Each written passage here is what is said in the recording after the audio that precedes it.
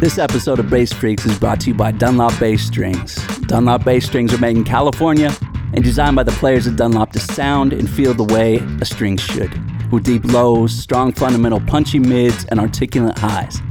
Dunlop Bass Strings offer a complete line with standard nickel and stainless round wounds, flat wounds, and super brights. They're also available in short, medium, and long scales, so go to jimdunlop.com and check out Dunlop Bass Strings.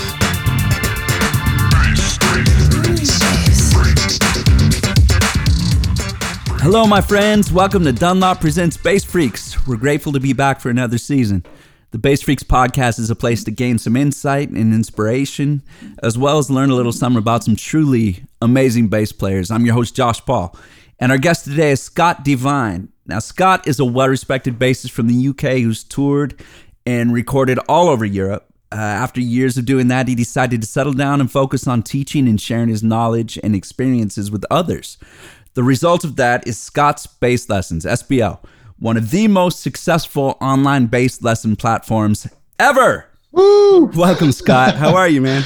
I'm great, man. Hey, Josh, I'm a massive fan of your playing, man. You are ferocious. Oh, my gosh. Thank you so much. That means so much to me. Thank you, man. Oh, dude, you are so, like, honestly, when I see your videos on Instagram, I'm like, oh, yeah. I know it's coming. I don't think I've ever watched one of your videos and just thought, oh, every single one, I'm just like, oh, so good. Dude, yeah, thank you so much, man. Man, really you're killing it. You're killing it. But yeah, I'm doing really well. I was sat in my garden.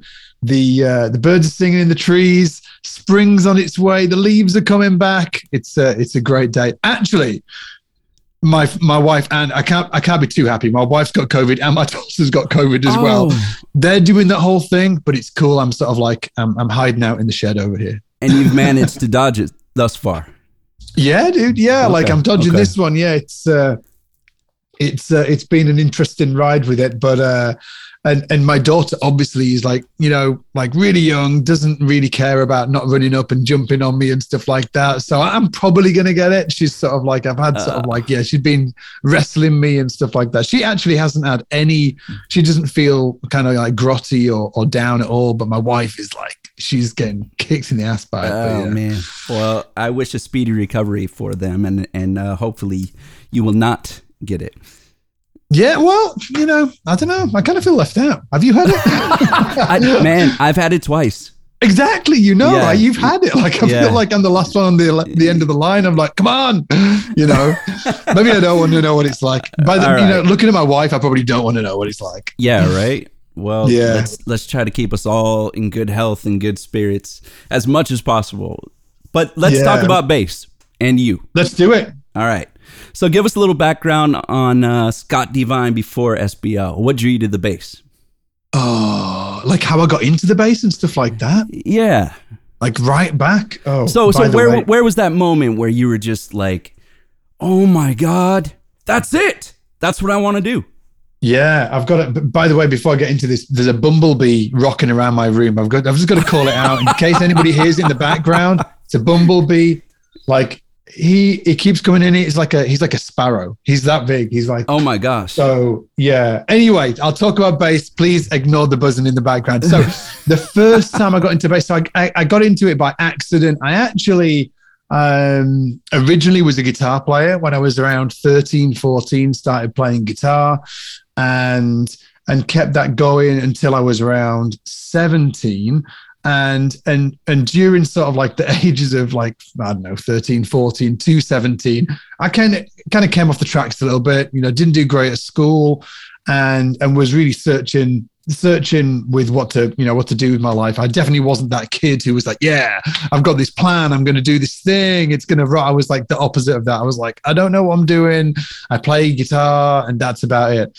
And at the time, I didn't know anything about being a professional musician because I lived in the back end of Beyond, man. There was like, you know, there was a lot of sheep there. There was like a few cows, you know, like, I mean, I'm not even joking. There's a lot of sheep where I come from. Where do you come from? What? I come from Cumbria, which is the Lake District in the UK. So if anybody's watched Game of Thrones, this is sort of like a cool fun fact. If any Game of Thrones fans out there, the North right? So that's where I come from, the north. And the wall actually did exist. So the wall in Game of Thrones is actually based on Hadrian's Wall, which did exist, and it actually divided England from Scotland. And the Romans built that hundreds and hundreds of years ago, obviously. And so I just came from just south of that wall. So I'm just English, but if I stretched my leg a little bit further out, I would have been Scottish. So it was just, in fact, the place that I was born kind of like rocked back and forward between England and Scotland over hundreds of years. They kept on stealing it from each other. All that to say that, I was a little bit lost when I was younger and ended up getting a job as a bass luthier, and which was cool. Started making basses, and that was a whole adventure as well. Now, were you building basses yourself, your own designs, or were you working for someone else? Or I was working for somebody else. I was working for a company called Overwater Basses, really fantastic company, and definitely worth checking out especially if you've not heard of them before. Definitely worth taking a look. And the guy who owned the company, a beautiful guy called Chris May, he was a real, obviously, bass fanatic. And he was playing me all of this cool stuff. He was playing me Weather Report, and he was playing me Brand X, which had like Phil Collins on drums. It was like our version of Weather Report, right? And he was playing me all this cool stuff. Alan Holsworth records. And then at the same time, a bunch of guys were coming up from the West End, which is our version of Broadway, we were making basses for. And I was kind of learning. I was like, oh, there's this thing called being a professional musician. It's got nothing to do with being in a famous band. It's like you can actually just, do this thing for a living. And going through that, process of meeting all of these individuals and working with Chris May at Overwater Basses, I guess sort of it just... there wasn't any kind of sort of like come to Jesus moment. I want to be a professional musician, but it kind of was with bass. Actually, I heard an Alan Holsworth record with a guy called Skuli Sverrisson on it, who's an Icelandic player who lived in New York at the time, or at least I spent time with out in New York later on. But it was a bass solo. I heard this freaking mental bass solo. I was like, what is that? It was like the freaking coolest thing I'd ever heard. And really from that, I think that those were the two things that crossed over. That was the whole sort of like come to bass moment. It was being influenced by my boss at the time and all of these great players that were coming up to the shop who we were making basses for. And then hearing this solo that made me think, oh shit, this isn't all about root notes. You can actually do this whole thing. And because you've got to remember, for anybody listening, there was no internet, so it's bizarre to say this now, but in the city, the town where I lived, there was one tiny CD shop that I could go and buy, but they didn't have it was just all pop stuff, right? It was pop and rock, and there was nothing really available there. So I really didn't have any exposure to any music other than the stuff that was at home or the stuff I was listening to with my school friends, which was like Pearl Jam, Nirvana, like all of the thing, like Stone Temple Pilots. Right. Goddamn love that band. Anyway, yes, so absolutely. So had this sort of like moment where I heard this bass player and I was like, okay, I'm going to go learn bass. So got a Status 4-string off the wall. My boss said, yeah, take it home. You can, do some stuff on it. I took it home and I just slapped it for like 2 weeks. That's all I did. I was just like, who wants to play bass? Did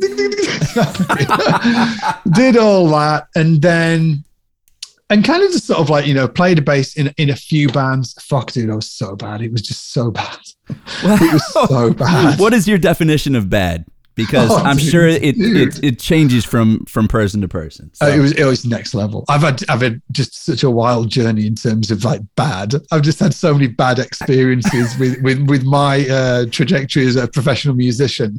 So, well, first of all, I didn't really have I had no good bass players around me at all. In fact, I'm not sure I had any bass players except my boss at work, and he couldn't really play, but he could play bass. He's probably better than I could, but not that well. And And other than that, like, some people came to the shop, but that was maybe like 2 or 3 guys visiting per month. So I didn't really know what bass did or how it functioned within a band, within an ensemble, right? So I had no clue. So I kind of went out there and tried to do a few gigs with friends, and they probably just thought, man, who's this busy bass player? Because I've been playing guitar. So yeah. Exactly. So I just came from the guitar background, and even though it's very similar, EADG, it doesn't translate in terms of function. It's a different, for me at least, I think that it's a different, I guess sort of like a different approach. You really need to know how the instrument functions within the band when it comes to, playing in a band as a bass player. So very rocky start. Definitely got sacked from a few gigs. 2 or 3. What was the worst? Tell me the worst gig you ever had. Oh, dude! The worst gig I ever had is not one of them. This is coming up. Okay. So I did those, and then I randomly got a professional gig because somebody walked into the bass shop that I was working in, making the basses. He had something wrong with his lungs, and he was like, "Look, I'm working at a theater about 30 miles away, and I'm the bass player in the theater band, and I need to go get this operation. I have nobody to cover me. Nobody." And this is like a professional gig going on like 6 nights a week. Do you know anybody? Not to me. He was asking my boss actually, because he'd heard of the shop. And my boss was like, and honestly, like, frankly, he probably was thinking, I need to get this guy out of making basses because I was shit at making basses. So he was like, yeah, I know a guy. He like, yeah, this guy right here, he could do it. And then, I was like, yeah, I could do it. Cause I was just sort of like young and full of sort of like, like I can do this vibes. And so I ended up on that gig it was horrendous. It was dude. Whoa. It was horrendous. It was horrendous. And I ended up getting the gig actually and doing it for 6 months. So it wasn't that bad then. It couldn't have been that bad if you kept the gig. Dude, they couldn't take anybody. It was just sort of like in the middle of nowhere. They only had me. And even the drummer said to me at one point, you're only on this gig, right? Because you are the only person we've got. Like nobody will come and cover this gig. Yeah. And I was like, I know, man. But it was, even though I knew I was completely out of my depth, and there's various funny stories about it. My first gig, actually, my first ever gig with it, I'm sitting, the band was actually on the back of the theater stage, and I had all of my music laid out, just what seemed like hundreds of pages of notation. And the dancers came on stage, and they had these massive feather sort of like things, the huge sort of like 8-foot feather things sticking like attached to their backs. And they all kind of like a Vegas type show? Yeah, exactly that. Okay. They all walked on stage and then flipped around at the same time. And when they flipped around, nobody had told me, hey, you might want to sort of like put your hand on the music because there's going to be a big gust of wind. So they flipped around and all of the music for the entire pad just shot across the stage. Oh no! On my first gig. How did you remedy that? What did you do? It was bad. I mean, like when the lights went down, I'm like on my hands and knees. I'm sort of like grabbing bits. I'm freaking dropping notes all over the place. Oh, it was so bad. The only thing that I had going in my favor is that I didn't read bass notation at the time. I was just like terrible. So I'd actually taken about 3 or 4 weeks off work and memorized as much as I could of the show. Just try to memorize. I literally woke up in the morning, had my breakfast, sat down with the parts and the tapes, because it was all tapes back then, and just shedded this stuff until lunchtime, had my lunch, and then lunch till 6 p.m. Same thing, shedding it, had my dinner in the evening, and then shedded it until I went to bed. And I just did that for like 3 or 4 weeks. So when that thing happened, I had sort of like enough committed to memory that I could just barely scrape through. So man, you put in the work for that one. You put in the work. Man, yeah. And it was great. But on that gig, like that first gig when it went all right, that was the first moment I was like, oh, I'm going to be a professional musician. Nice. It was, even though I'd heard, oh yeah, there's this thing, you can be a professional musician, it hadn't actually sunk in until I went and did it. Like you can hear about something, but until you actually like, you feel it and you taste it and you smell it, it doesn't seem real. I sound like that stage. I was like, holy shit. I was like, people do this as like their living. Like this is like, you've got to remember, like I'd been sanding basses like all week. It is hard. I have got like so much respect for luthiers out there, because that is a hard, there was no CNC machines when I was doing it. I was like literally a rasp and grinding basses. So I just sat there and I was like playing on this show, and I was like, oh, my life's changed. So that's when I really started looking at, hey, I'm going to become a professional musician, and going on that whole thing. And I've had a lot of really, really terrible stories, or that are fun now, but you know, if you want to dig into any of those, like my second professional gig was actually came from the same guy that I got the first one. Yeah, the guy with the lung issue, and I went to he was like, hey, do you want to he gave me, and this just shows how naive I was. He like called me and he was like, hey, there's a 6-month cruise going to the Caribbean in like 3 weeks time. Do you want the gig? I was like, what do you mean? I didn't even know there was bands on cruises, dude. I was like, what? He was like, you're like, hell yes. Oh, well, you know what? It wasn't funny at the time, but I was like living with a girl, and do you know what I mean? We had a place together. Oh, dude, I went anyway. I was just like, yeah, I'm going anyway. I was like, I went home and I was like, okay, good news, bad news. Good news, bad news. I was like, yeah. So anyway, but I went to the audition. The audition was this. This is my worst moment in you know, to your earlier question of like, what's the worst sort of like worst gig or worst professional experience I've had? This is the worst experience. So I went to the audition, and I walked into this little like studio, and all of the rest of the band are there. I had no idea what I was getting myself into. I'd played bass professionally on this theatre gig for like 6 months or however long it was, but it was just the same tunes over and over, right? It was every week we were just doing the same tunes. So I really didn't know how to function as a bass player yet. And I sat down, and the MD that had put this band together was and I didn't know this at the time, but he was renowned for being a monster, like in a bad way, not monster player, not a player, okay. Like right. No, like a bit of like a monster, as like not a great personality. In fact, I actually had learned after this audition, the piano player that was in my audition told me this story where this MD had actually got the guy's bass in the middle of in the break, and opened the back door of the venue and thrown his bass into the street. Oh my God. Literally into the street. And just told the guy to get out, slammed the door, and then the MD just did the bass part in his left hand for the rest of the gig. Oh, like he was a brute. So anyway, I knew none of this. So I'm walking into this audition, and I sat down, and like I got handed a load of parts, chord charts, right? Chord charts. I'd never read a chord chart in my life. Big problem. Okay, so he like hands me these chord charts, and he's like, okay, so let's start off with a like a jazz tune. What standards do you know? And I was like, and then the keys player said a name of a standard. I was like, yeah, that one. So, that one. Yeah, that one. Right. Okay. So I didn't know any standards. I didn't know how to play walking bass at all. Like didn't know no clue. All I knew is it sounded kind of chromatic when people did it. So they started playing this tune. I kid you not. I just started playing chromatically around the bass. Just random, right? Goes on for like 15 seconds. And the MD's like, whoa. He's like, what are you doing? I'm like, well, I don't really know this tune. And he's like, oh, you know, and he's already pissed off. He's like, right, we'll do this. What tunes do you know? And then he says another tune. I'm like, yeah. Same thing happens again. He stops the band. He's getting redder and redder. And he had white hair, white grey hair as well, which made his face look really red. I can remember looking at his face and thinking, oh, fuck, you look really pissed off. And it's made even worse by your white hair. Anyway. Like a cartoon. That's funny. And then he's like, right, okay. He gets it. This kid can't play walking bass. He's like, so let's do a bossa. And I'm like, what's a bossa? Like at this point, he's just like beside himself. He's so pissed off. Now, how old are you at this point?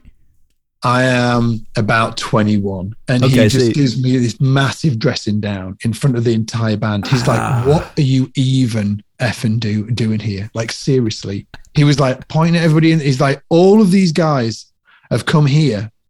They've taken time out of their day to be here for this audition. And you turn up and you're a complete joke. And he was like, get out. Oh my God. yeah. So I had to just like pack up my gear with everybody sitting there, like watching me. It was like awful. Like, and then I wandered out, and I can remember like driving up the motorway, like back home, which was like 2 hours away, and just feeling like death, man, like so bad. And I got home, opened the door, and the phone rang, and I picked up the phone, and it was the MD, and he said, "Look," he said, "you're going on that cruise." And I was like, "What?" And he was like, "You're going on that cruise." But he said, "But have no illusions that you will be sent home within the first few weeks." But he said, if you don't get on that ship with the band, all of those guys are out of this gig. And they've put 6 months of work to one side to go on this ship. So you have to go on that ship, but you will be fired. I was like, okay. What is happening right now? Yeah, it's like trippy, man. Anyway, so I went on the gig, and I was on it for 7 months. Stayed on the ship for 7 months, and that's on the ship is where I learned to play the bass. It's actually where I learned to play the bass. I had no clue really what I was doing beforehand. Went on that gig for 7 months. Played every 7 nights a week, like 5 hours a night. Like one of the best experiences of my life. It was great. Talk about on-the-job training. That's awesome. Yeah, it was wild. That is frightening, but awesome. It was frightening. You know, like a lot of people that I know, though, I'm sure that you're the same, man. Like we've all had these sort of like incredibly shitty experiences. Absolutely. And I think that it's just something you have to go through. I think that like be under no illusion that you're going to sort of like want to be a professional musician and just sort of like skate through all of this. If you are putting yourself into situations that you're not ready for, which honestly you should be doing, you should be putting yourself forward into situations that you're not ready for. Like there is a good few, like handfuls of them situations where you can actually fall flat on your face and end up with a bloody nose and feeling crap about Guilty. it. Guilty. I've done that. Exactly. It's just, it is what it is, I've got other stories, but it's, they're some of the funniest or the I guess the sort of like the most dramatic, but yeah. That's great, man. That's how I got into bass, and then obviously just worked as a pro musician from then. Got back to the UK, did a bunch of stuff, played with a lot of people. It was cool. That's killer. What kind of music do you love to play most? When you sit down with the bass, what is just your jam? What do you go to? Yeah, it's a great question, actually. I think that improvisational bass music is my favorite because I feel like I can explore harmonically, and I kind of like just doing that. I'm kind of like a bit of a theory. I'm like I'm a bit of a theory nerd, but not in the way that you might think. So like I found it incredibly hard to get into that when I was younger. And that actually came much later, maybe when I was like 23, 24, that I actually started getting into harmony and theory and learning about that and learning about, fancy scales that you can use and all of that. Did you take lessons? Right? Did you take I've taken a lot of lessons with a lot of one-offs, basically. So just like a lot of one-offs. Yeah, I'm trying to think if I took any. I took regular lessons with Gary Willis, actually. Like that cool. was, yeah, that was really cool. I used to fly up to Barcelona once a month, and I really wanted to go to music school when I was younger. When I was, that moment where I was like, I decided I was going to be a professional musician. I was like, wicked, I'm going to go to music school. So I went to the audition, which went really great, actually. Did the audition, and then they looked at me. They were like, dude, you have no qualifications. I was like, But I can play. And they were like, yeah, we don't care. You need qualifications to get into the school. So I was so I couldn't get into music school, couldn't do a degree then. So I just, I thought about it. I thought about really what it means to go to a music school or music college. And I was like, well, what does it give you? It gives you great access to great educators, gives you access to a great community, gives you access to being able to like flex that muscle and sort of like getting amongst other musicians and play. I can do all that on my own. So I moved to a city that had a great music school, moved in with a bunch of music students who were at the school. I started flying out to Barcelona once a month to study with Gary Willis. And the entire experience cost me about probably a tenth of what it would have done if I'd gone to music school. So I just sort of like created my own music school environment by, I guess, cherry picking what was really important for me and then just seeking that out on my own. Okay. That's awesome, actually. That's very, very cool and very smart, even if you didn't mean for that to be the purpose or the plan. It was the plan. It was the plan when I didn't get in. When I didn't get in, I was like, oh shit, I still need to learn from these people. So that's when so I did plan it out. And then alongside all of that, I also went and studied with some other great musicians. I went to New York. I studied with like Jeff Andrews for a short while, which was really phenomenal. And who else? Like Skuli Sverrisson, went and got some lessons from him, which was, so that Icelandic guy, the reason why I picked the bass up in the first place, actually went to his place in New York and like hung out and I was like looking at the bass that I know that he played that. I was like, oh, that's the bass. I was like, wow. That's the bass that made me pick up the bass. I was like, can I play the bass? And he was like, yeah, you can play the bass. Awesome. Grab the bass. I sounded like shit. I was like, it was a really interesting moment actually, because I knew I'd listened to that solo, I kid you not, maybe 500 times, like maybe more. And there it was, the bass. And I was like, oh, and I was obsessed by the tone as well. I was obsessed by the tone of that bass, was so good. There it was. And he like picked it up and he gave it to me. And then there was two things that happened straight away. I looked down, I was like, holy shit, the action's huge. It was massive. In my mind, I always thought he could play so fluently and so incredibly fast because it had a really low action. Yeah. Not wrong. Wow. It had a high action, right? Wow. And then I started to play it and I was like, oh no, I don't sound like him. I sound like me. So it was a great experience. So, man, it was something that those moments, man. Yeah, great experience hanging with him, but also a great lesson being able to pick up his bass and that had been so important in my past. And then that realization of, I mean, it's not the bass dude. It's in his hands. Yeah. Good point. Wild. Good point. Yeah. All right. Chops, feel, time. How do you define these three concepts? Chops, feel, and time. Well, for me, I'll tell you what initially comes into my mind when I say the words. Chops for me is kind of about like facility on the instrument, and when I think about the facility on the instrument, I think about, there's a bunch of things I think about.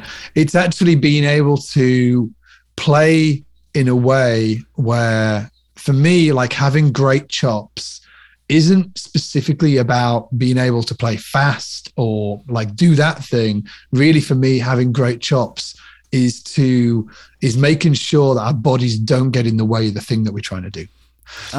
Being able to, because I think that looking at a lot of people when they play, sometimes if they're trying to play something, well, they've got all of the muscles that, in their fingers and all of the tendons that the other, players got, but maybe they can't, but why can't they like execute that same line and all that same passage? Most of the time it's because other things are going on under the surface that are stopping them execute the line, stop their bodies getting in the way of them executing the line. And I mean that sort of like their hands are moving in maybe that like an incorrect way, or their body and positioning is sort of like slightly incorrect, and the byproduct of that is it's kind of getting in the way of them doing something. So when I think about chops, I just think about developing a technique so we can all do the thing that we want to do, whether that's play at 1,000,000 miles an hour, great. But it's also sitting on one note and just playing that for the entire night and just feeling,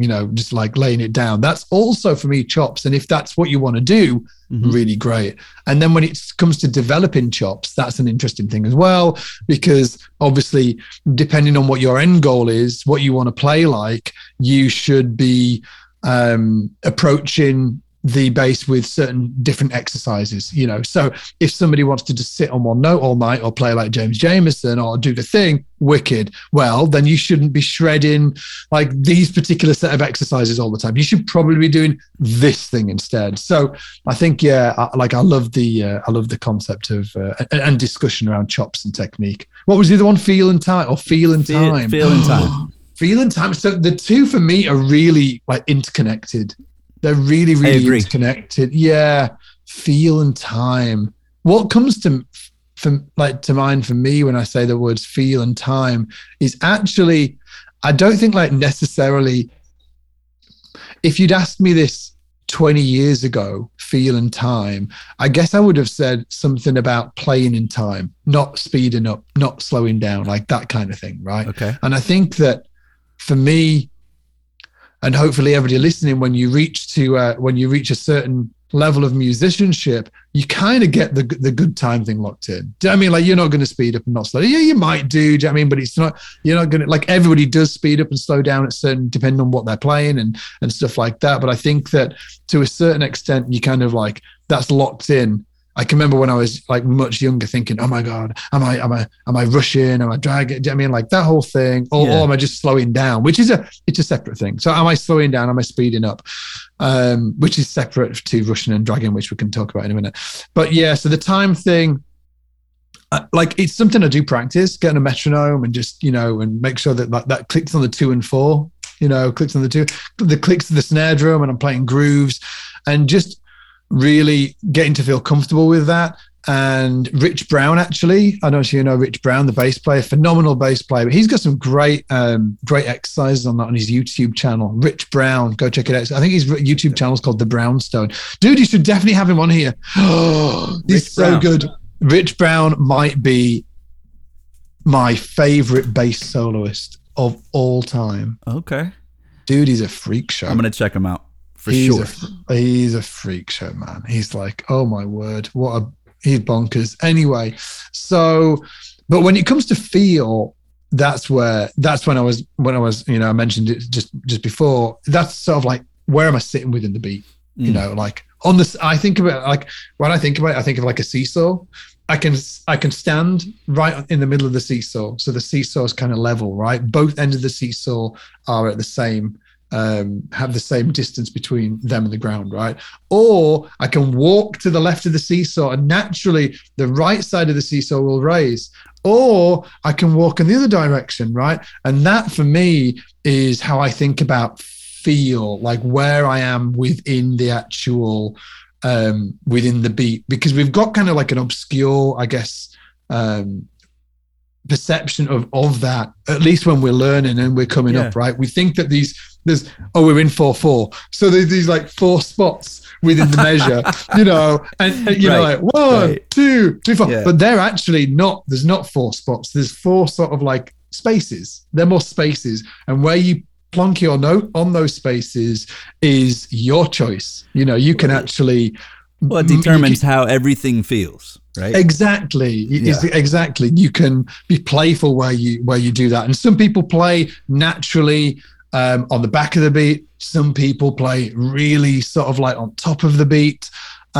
Sting comes to mind. I can remember watching this live Sting concert, and he was so in front of the beat. He was like, Vinny must have been sort of like, like silently dying inside. But it's still a great example, because like Vinny was just holding it rock solid, obviously, and Sting was just sort of like right on, over the top of the beat, and then there's like dead center in the middle of the beat. And it's worth mentioning as well that I think that there's a notion that one is better than the other. Right? Oh, it's all about playing on the back of the beat. Mm-hmm. Or it's about being on the center of the beat, right? And it's not. I think that it depends on the musical situation. So I've played with, I've been lucky enough to play with some really fantastic tabla players. There's a really rich, there's a lot called Bradford. I live next to Bradford, really rich kind of like a sort of like Indian music scene within Bradford. And so I've played with some really fantastic world-class tabla players, and awesome. They want you right on top of the beat. They want you like that, which was very bizarre. Like I can remember starting playing with them guys, and they were like, where are you playing? And I was like, for me, I'm just playing where I normally, and honestly, I kind of play sort of like in the center of the beat, if anything. But they just wanted it really on the top of the beat, which was really interesting, because at the time I was all about Pino Palladino. I was all about like way sort of like way back. You know what I mean? Like we're hanging off the back end of the beat. Yeah. So it was So when it comes to, that's my, I guess, sort of like a breakdown of how I feel about chops, feel, and time. Kind of. It makes perfect sense, and a very great way to Explain it. I mean, you clearly have a passion for teaching and sharing information in a way that moves the needle and gets players out of their rut. So where does that drive come from? I think so a couple of different places. First, my dad like was was he a great teacher? He did teach a bit of golf. My dad, just my background. My dad was a bus driver, and then he worked in a factory for his entire life. And my mum worked behind a till, and they and my dad especially just like kicked my ass. There's not one day I don't think that my dad didn't say this. Right? He was like, "Don't you dare end up doing something with your life that you hate. You've got to, because you're going to do it every single day." Excellent You're going to do advice. it every single day. So make sure that you love the thing that you do. And I kid you not, I think that he said it multiple times a day. But it definitely sank in, right? But what he did, he was actually like a pretty decent golfer, and he was a great teacher actually of golf. So a lot of the pros in the area used to come and get lessons from my dad. Even though he was sort of like didn't have like a professional golf background, he was actually really great at teaching golf and could spot people's faults. And I just sort of like watched my dad teach. He had a really great respect for teaching. I can remember him talking about it, saying, I mean, like it's a really great thing to be able to communicate in a way that people absorb things differently. I said it was like really pushing this sort of like, we can all teach, but it's how you package it up. It's really not easy to do. It's not easy to do. Exactly. I am a terrible teacher. But I think it depends on how you learn. So at least this is my opinion, right? So, and I could be wrong, but this is at least my sort of like the lens that history has led me to believe through my experience that it comes down to how you learn. So if you are, and I am not, and I'll tell you how I learn in a minute. So if you are a very like a natural, if you find music very like easy or it's natural to you, and you don't approach it in a very analytical way, and instead it's more about doing it, and it's just sort of like very sort of like grassroots. You're in there doing it, and I'm talking about like most players, actually most professional players, I would actually say are like more that way, which is why when you ask somebody, how do you do that thing? They're like, I have no clue, because it just really happened through osmosis and through just sort of like doing it. So I think that people that have had that, like more of that kind of experience find it harder to break down what they're doing because they've never thought about it like that. I can remember like a year ago, like sitting with Hadrian Furrow, a great French bass player. So I was like sitting with Hadrian, I was like asking him about his technique, and arguably he has the scariest technique on the planet. And he was like, like I never really used any technique exercises. And I was like, what? He was like, yeah, I didn't. He was very analytical in the way that he approached learning, actually, which I found really fascinating.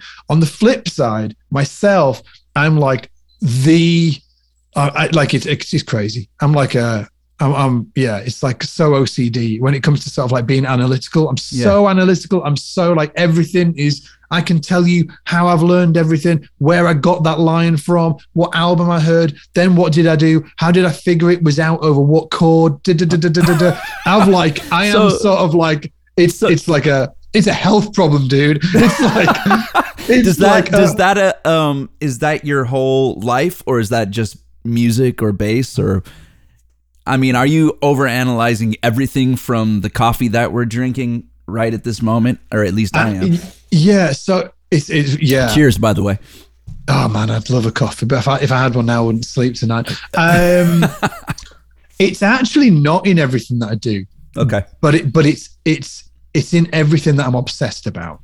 And I'm really obsessive. That makes sense. Yeah. Again, like unhealthily obsessive. No, so that's part of your drive, man. That's part of your thing. It is, but like if you ask my wife about it, she'd be like, "No, he's just completely insane." Anyway, but so when I was like into bass, I was like, and I'm still into bass now, but I was so analytical about it. And then like as I go through and I've got older, when things that I've got into, or areas of life that I've got into, when I'm into it, I'm like all in.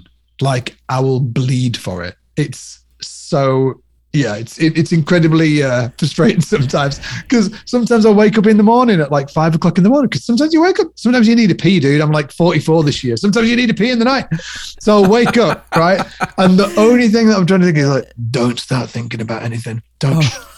Like, because especially not anything to do with SBL or like building businesses or anything like that. Like that's where a lot of my focus goes now. So I'm like continually saying in my mind, do not start thinking about this thing, because as soon as that, it's like lighting a barrel of petrol. It's like, oh gosh, okay. Yeah. Well, you need that though. That lights your fire. Oh man, I'd have it no other way. I absolutely love it. Like it comes with issues, but I love it. I think that it's wild, and it makes learning really fun. Got you. You have access to some of the greatest instruments and amps in the world. What are your favorite personal gear choices? I really like P, but I'm so shit when it comes to gear. I'm so shit, dude. I'm like, do you know, like Ian Allison, right? He's so cool when it comes to gear. I'm like the opposite. I'm just like, so, but I have got an answer. I'll tell you what, like I dig out, like, because I've got a few bases.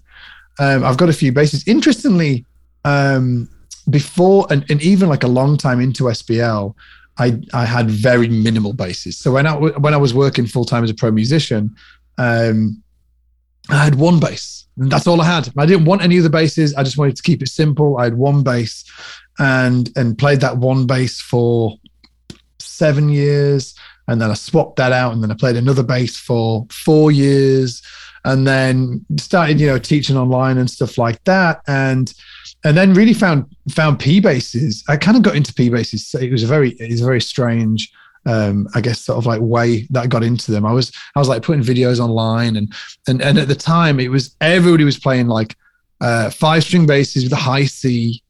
That was the thing. Like Tony Gray, Yannick Guizdala, Chris Tarry. Like there was a bunch of really fantastic and really talented bass players that were doing the whole online thing, all of them together, right? And then along I came, and I was like, they were all freaking cool. I wasn't so cool. I was like, they were all living in the States, in New York and LA and stuff, and hanging and dude, I was like, I wasn't there.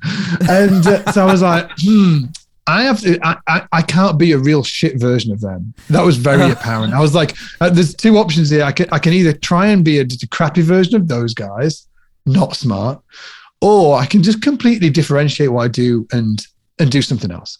Okay. When it comes to the online thing. So I looked at sort of like, in that moment, I was like, well, what's the opposite of what they all do? And the opposite thing is a P bass. And honestly, I actually hated P basses, but I was like, maybe I just need to fall in love with the P. Maybe I should just get a P bass and do it on the P bass. And I can remember getting a P bass, and a friend of mine that was working with me at the time, he was like, what are you doing? He was like, what? Like, it was like alien. You've got to remember that this was before the whole P bass fashion thing. Nobody was playing P basses. So I was like, yeah, dude, I'm going to play a P bass. And he was like, why? And I was like, because everybody else is playing them things out, and I don't want to be a crap version of them. I need to sort of like be different. I need to play this P bass. So I started playing P basses. Fell in love with them. So of the P basses, how long did you court the P bass before you were just like, okay? I sort of like became a bit of a tart, and that's of late. I've been sort of over the last maybe like a year or two. I've been sort of like a bit tarty and playing sort of like lots of different basses. But I had I did the P bass thing for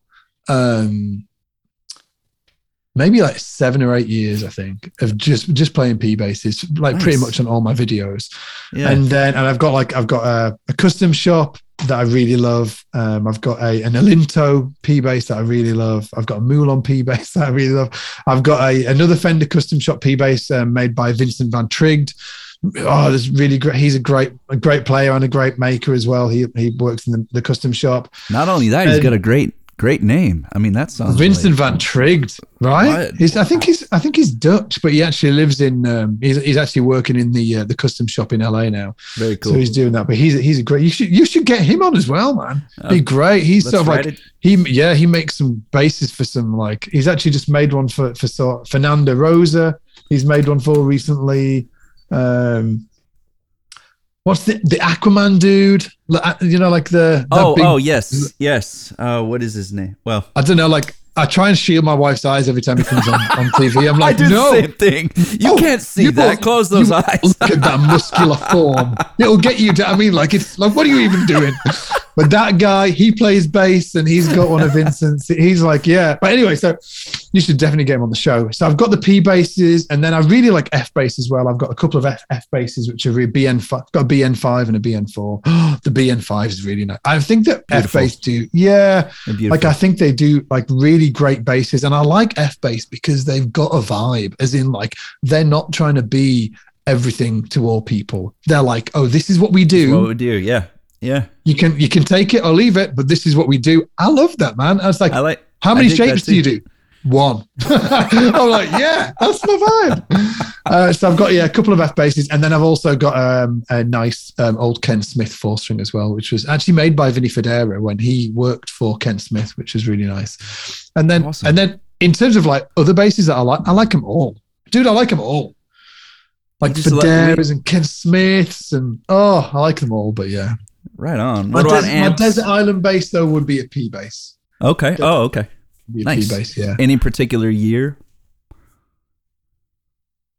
No, not necessarily. Just one that, do you know, like some of them play great. I actually did one of the best, in fact, maybe the best P bass I've ever played. I bought it to do a giveaway. I was doing a giveaway, so I was like, it wouldn't be cool if we gave away a 60s P bass. So I bought this 60s P bass, and damn, it was so good. And you gave it away. I'm a man of my word. I just thought, okay, I'm gonna have to give it away. But I really thought at one point I was like, should I just keep this one and then we'll do the giveaway with another one? But I was like, no. You could have just given it to yourself. Yeah, I gave it away to myself, me. Yeah. To me. I could have given it to you. Yeah. Yeah. And then you were asking about amps as well. I've got a Trickfish head and cool. some Trickfish cabs. Really like them. Desert, I've got a B15, Ampeg B15, which I really like. Desert Island amp and cab would be Ampeg SVT and a 6x10. Oh, okay. So yeah, like I really like Valve. I like the sound and feel of Valve stuff. I like this, that it's like a little slower in terms of like the attack time, in terms of like a transistor kind of amp. So yeah, like Valve, yeah. Nice. Like that vibe. Nice. What about you, dude? What about you, man? Man, I've been playing some Music Man basses that I love. Yeah. I've been using. You did that thing with the dark glass thing. Yes. How cool was that? How cool was that video, man? I had a great time doing that. That was so much fun. That bass is very, very cool. Have you played it? I haven't. No, I haven't. The video looks obscenely cool though. It gets just disgustingly dirty, which Really? I love. I love myself, but I don't love myself. I mean, I love that. I love you, myself. dude. There's not some sort of like saying that, like, if you don't love yourself, you'll never love anybody else. Yeah. I'm trying to work on that. Honestly, I've been working on that recently. I've been thinking about stuff. I need to be. I'm not sure about you, but I'm kind of sort of like, I'm a little bit of a critic when it comes to myself. And I've just like recently, over the last year, I've been thinking, try and think that you're cooler. Try and think that you're cooler. I'm sort of like, because I'm totally not that guy. I'm like the opposite. I think that's a great quality, actually. You know, you have the confidence, but you know. Yeah, man. Hey, Story, do you want to come and say hello to Josh? Yes, please. Do you want to come and get on the podcast?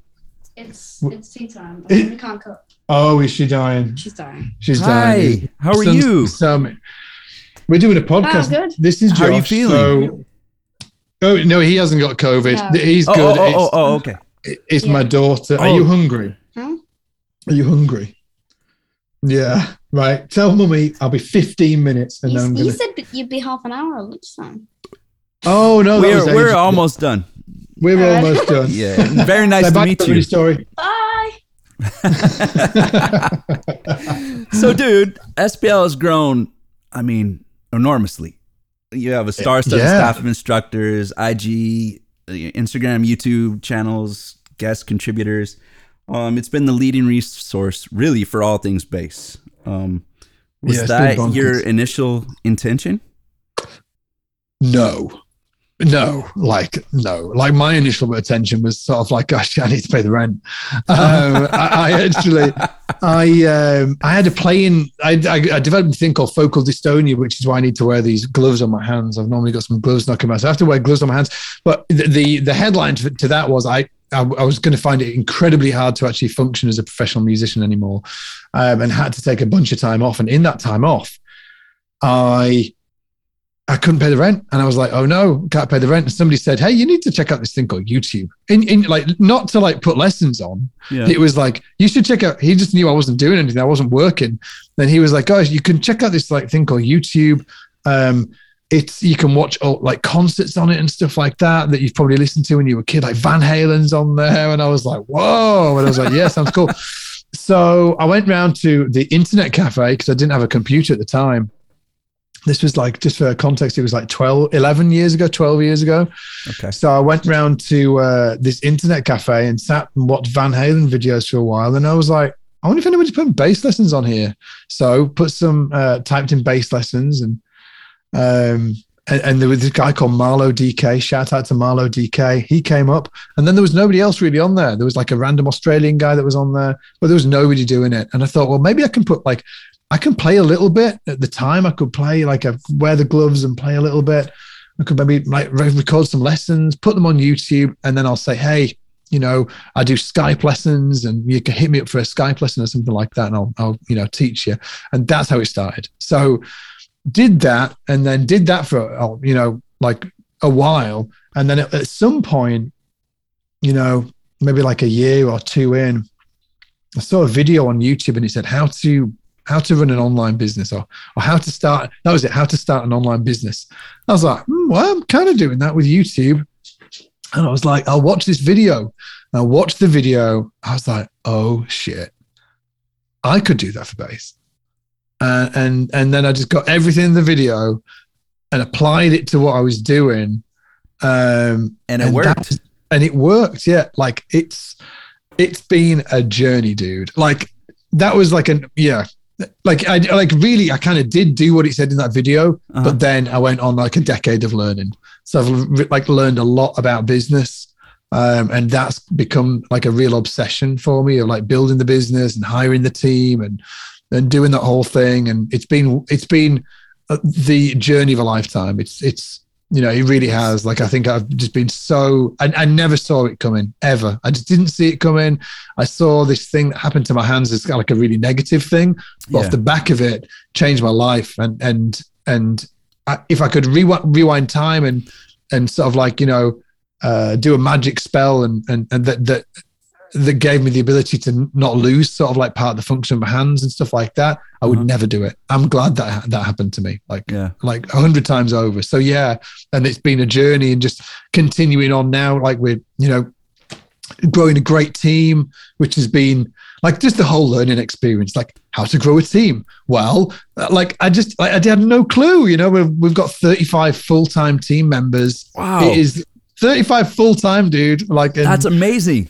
Yeah, and we work with like outsourced agencies as well, and it's a whole like machine, and it's been an amazing experience learning how to build it. And it's made me just, the more I learn about it, it's like one of them things, isn't it? Like the more you learn about something, the more you realize you don't know, and that has just again been my experience through building Scott's Bass Lessons. Is the more I learn about it, the more I learn I don't know, and the more just kind of just love I have for other people that are building these amazing businesses out there, knowing how hard it is, like being there and chewing on the glass of like, like I think what did like Elon Musk said, like being an entrepreneur is like, I'm going to butcher what he said, but he said it's something like, it's like staring into the abyss while chewing on glass. And it is a little bit like that, as in Ouch. Sort of like you are looking, it's, to sum it up, it's sort of like, it's incredibly exciting and incredibly uncomfortable all at the same time, because I'm really aggressive in terms of the goals and what I'm shooting for. Uh-huh. And because I'm really aggressive with that growth that I want and where I want to drive us to, it just means that I'm always uncomfortable every single day. I'm doing stuff that I've never done before and pushing myself to have conversations that I've not had before and that whole thing. So but to say all of that, just in case it sounds negative at all, I'm so blessed to be able to do this. I'm like, it changed my life. It really did. You're doing an excellent job, man. I tip my. Oh, thanks, man. Well, Thanks, man. I'm not wearing my hat today, but I tip my hat. It's been wild. It's been such an adventure, and hopefully just the sort of like the start of it. You know, we're sort of. I think that we've been doing it for about 10 years now. Like, well, probably like 3 or 4 of those was kind of me like solo doing it. So like properly doing it, sort of like 6 or 7 years. But yeah. Really excited where we're going to take it over the next decade or so. It's going to be wild. I can't wait to see what you do. What do you feel is SBL's most important contribution?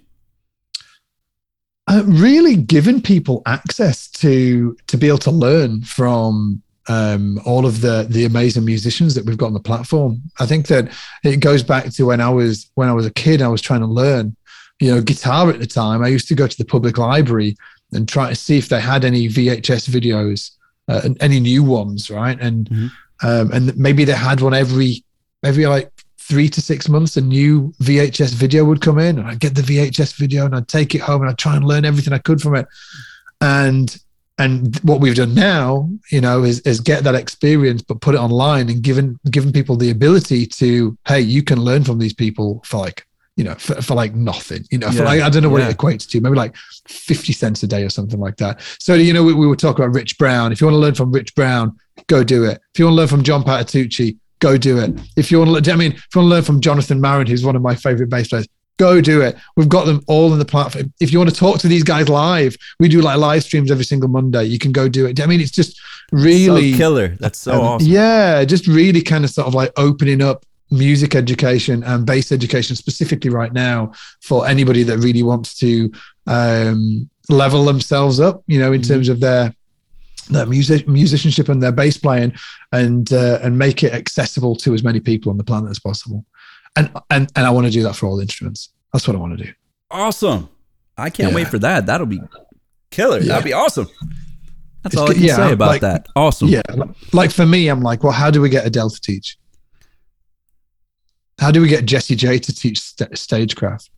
Oh, wow. How do we get, you're going broad. How do we get Trent Reznor to talk about how he recorded his last album, how he thinks about it, how to break it down? That's where I want to go. Those are huge. They're huge, man. They're huge. I've got like a real belief that,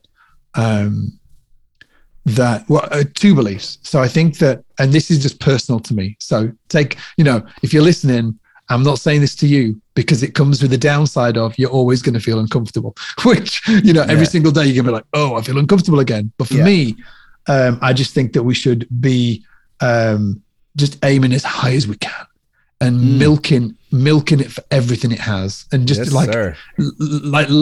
leaning into the experience of your life. And like, I don't know what's going to happen after this life is over. I'm sort of like, I'm not particularly religious, but I'm not religious. I'm like, you know what? I'm going to find out on the other side what happens. And maybe there is something, maybe there isn't, but I'm not, but maybe there isn't. So I am going to just sort of like really grab everything that I've got and try and live my life to the fullest and try and put myself in situations where I'm always learning. So that's like one part of it. And then the other part of it, which is also more personal to me, is that I really want to work with a world-class team. And I think that when you want to work with a world-class team and like really world-class people can go work for anybody. Yeah. They can work for anybody and they can get paid all of the money, right? Mm-hmm. So you've got to have something more than that. And I think that when you've got a big vision and a big dream, if you want to build a world-class team around that vision and that dream, you've got to make sure that everybody else's dreams fit inside your dream. Otherwise, it's not big enough for them. So it's got to be big. Right. Dude, it's got to be big. It's got to be massive. You're inspiring me, buddy. I love your spirit. Thank you so much for jumping on with us today. Oh man, I think that everybody listening out there has learned something and definitely been inspired by you. So thank you for that.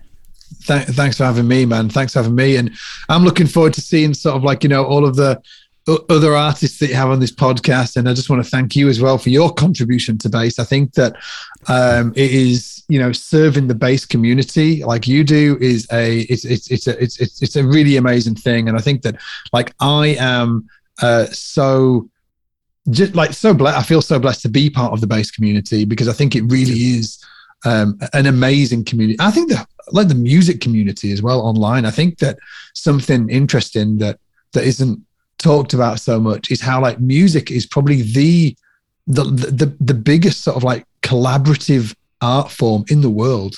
Like it's a collaborative art form. So I think that like community is really baked in to music. Like it's at the heart of music. And it's not, when you look at other art forms, it's not so community driven. So I think that that's why I think that the more people can give to the bass community and the music community, you know, the more we can give, the better, because it will bring other musicians together and also show them what can be done, because all of this stuff is just made up.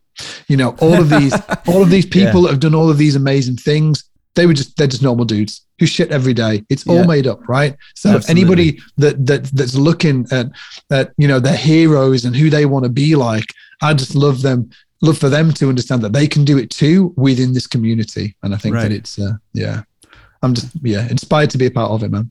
Amen to that. Thank you all for listening into the Bass Freaks podcast. We really appreciate you. Stay healthy, spread love, spread joy, kindness, good vibes, and inspiration. And remember, you got this. Follow your path, whatever it may be, and just play.